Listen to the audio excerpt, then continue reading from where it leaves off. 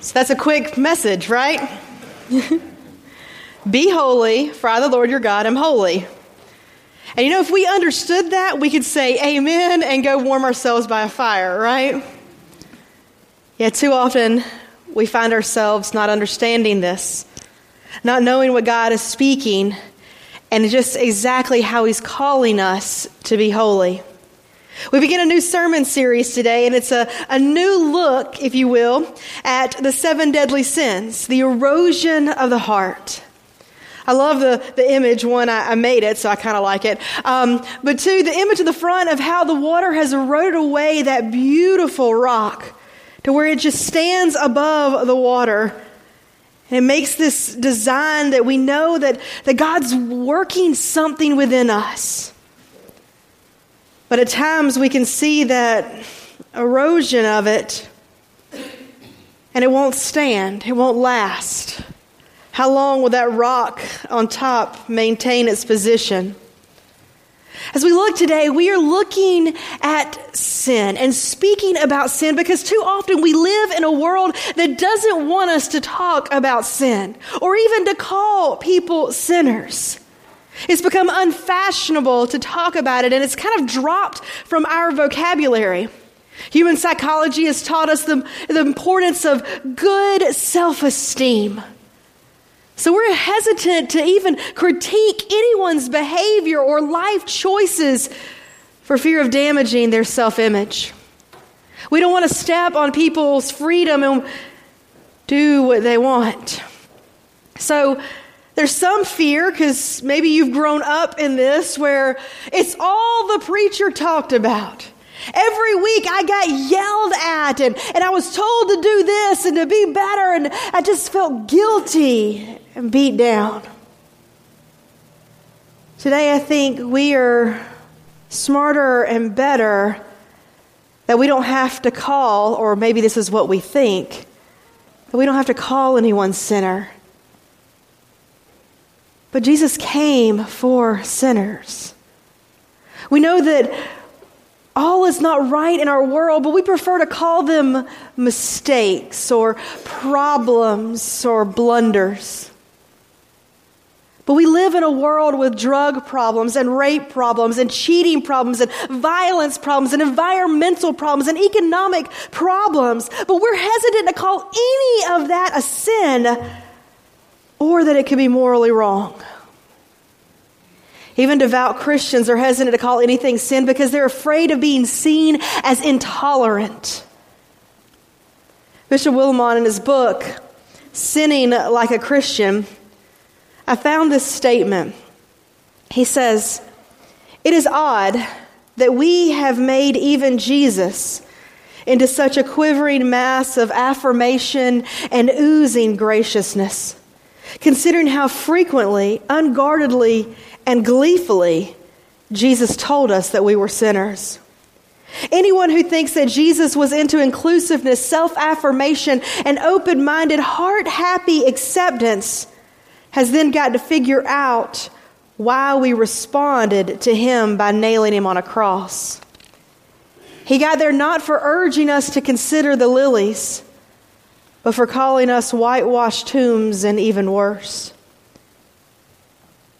We can look at Scripture and see that Jesus is the most gracious, loving, and accepting person, especially for those who were rejected by the religious self-righteous.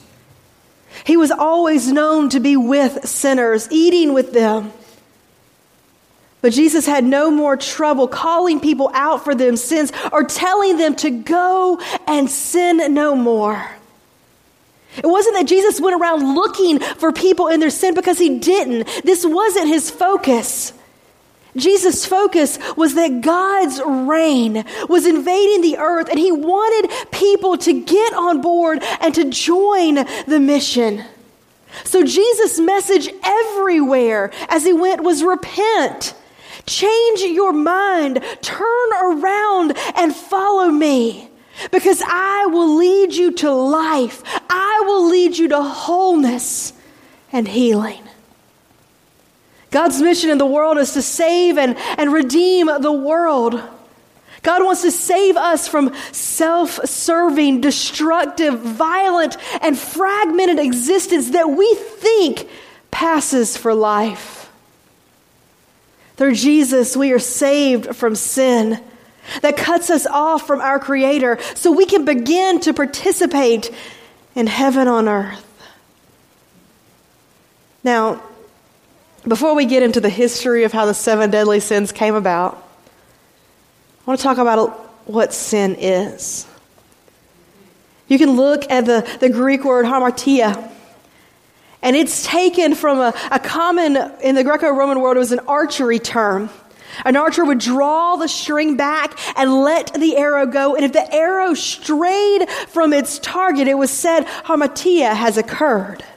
The arrow missed the mark. So a simple definition of sin is missing the mark. I don't feel like that's a thorough, detailed explanation of what we live in.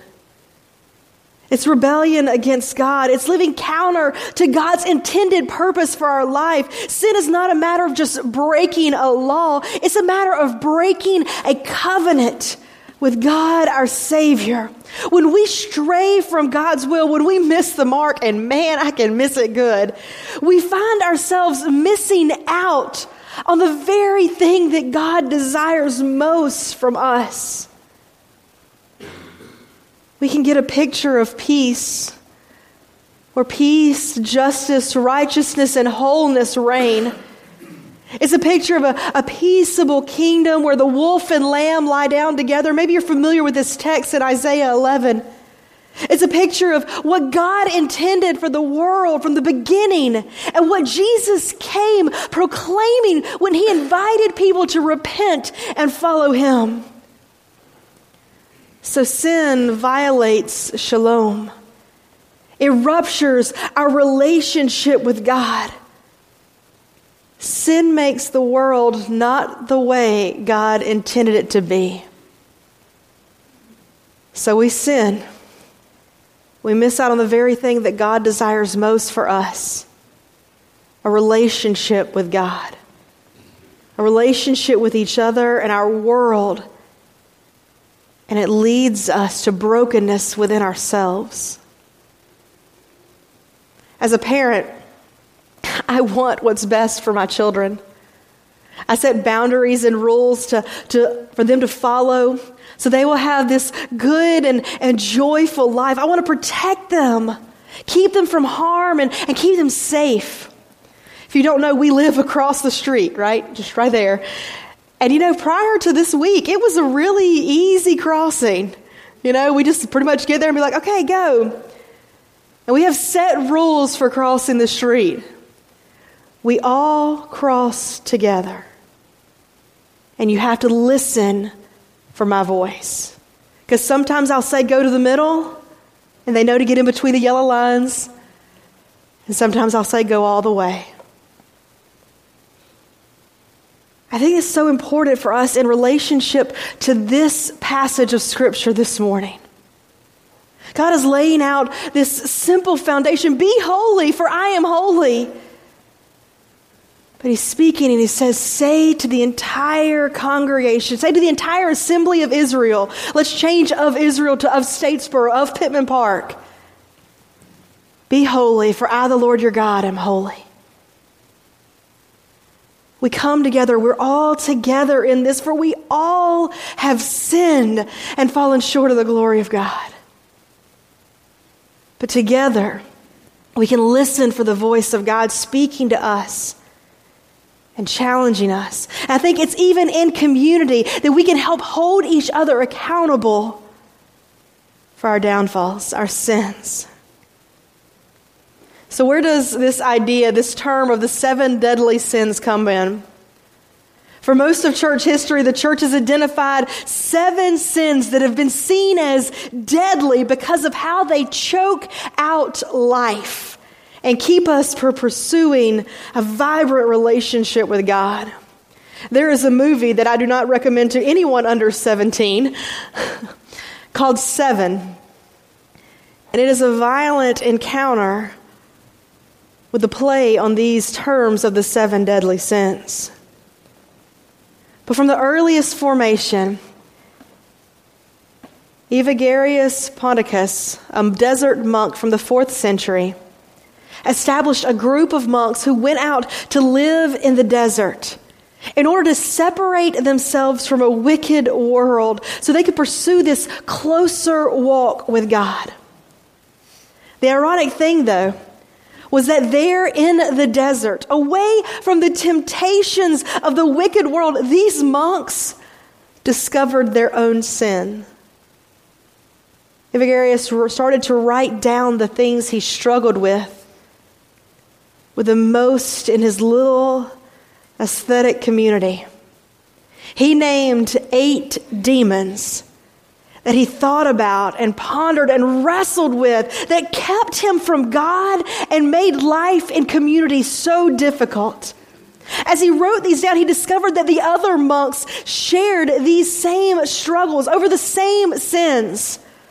For these desert monks, the 8 sins, in order from least importance to the most, were gluttony, lust, greed, sadness, anger, sloth, vainglory, and pride.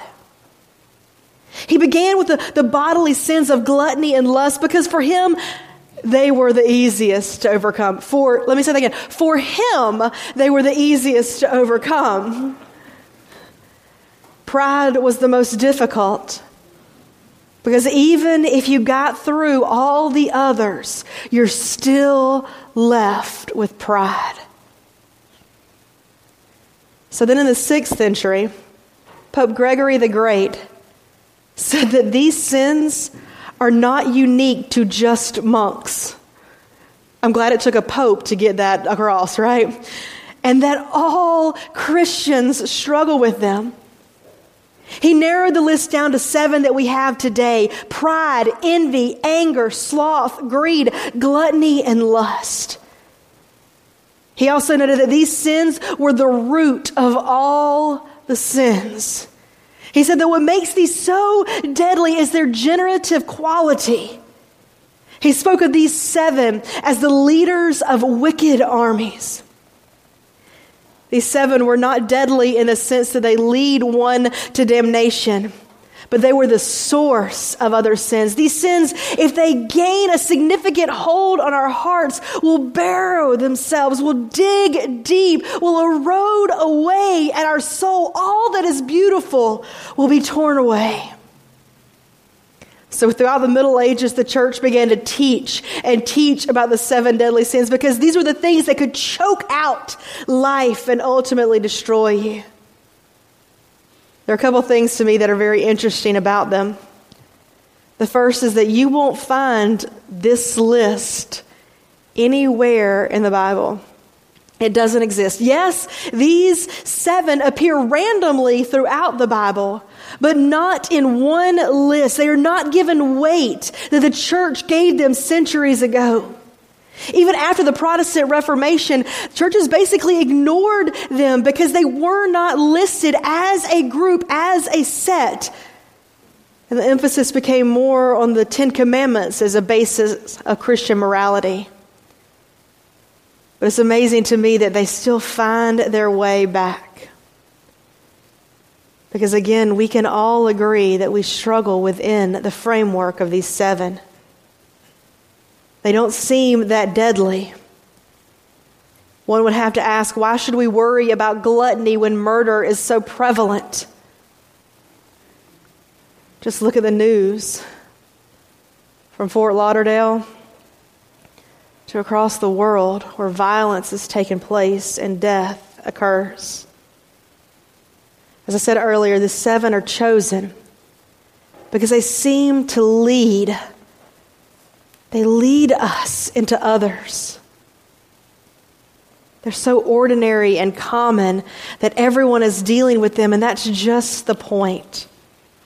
One of our temptations is to think that real sin belongs to madmen, Hitler, Gaddafi, or even ISIS. It's easier to lament the evil that is large and systemic and political, because as long as we keep sin large and global, that we don't have to deal with it in our own sin and brokenness.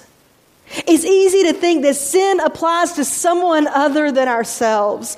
I'm a good person. But I think we have to look. We have to take our eyes and look at the things that pull us away. The category is not so much the sinner and the righteous, but the sinners who see their sin and those who don't. In the Christian faith, an act or an inclination, a passion or even an emotion is sinful to the degree that it alienates us from God by offending God. Sin is about our relationship with God. To those who do not know or do not serve this God,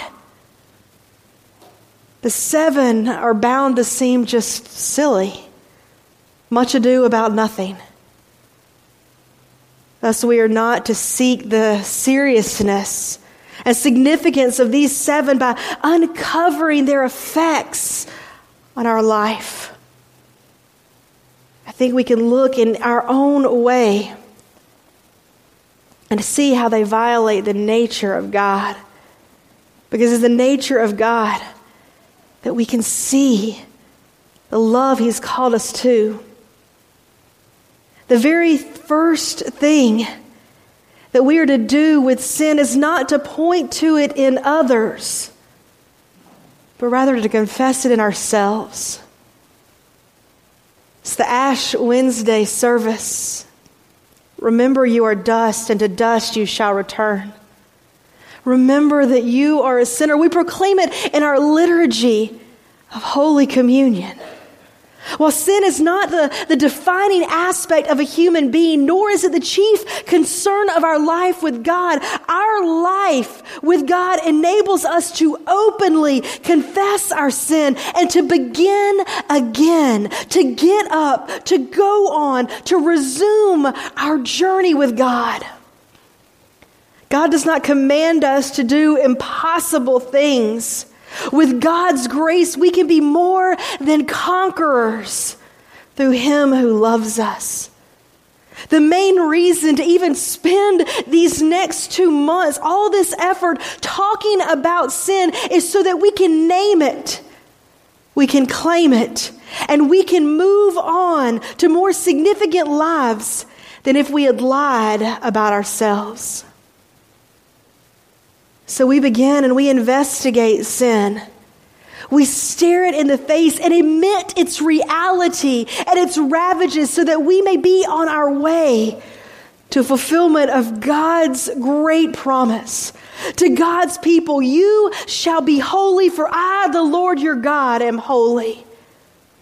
All of God's sweeping commands and all of Jesus' expectations are meant to be heard by us as vocation, that abundant life that we are meant to live.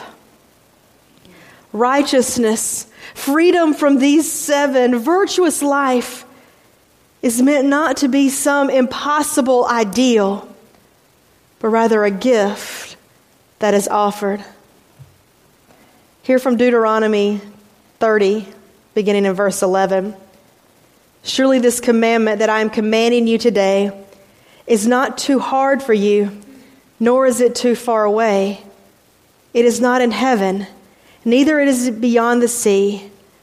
No, the word is very near to you. It is in your mouth and in your heart for you to observe. May we seek the word of God in our mouth, our heart, and our lives as we live for Him. Will you join us as we pray?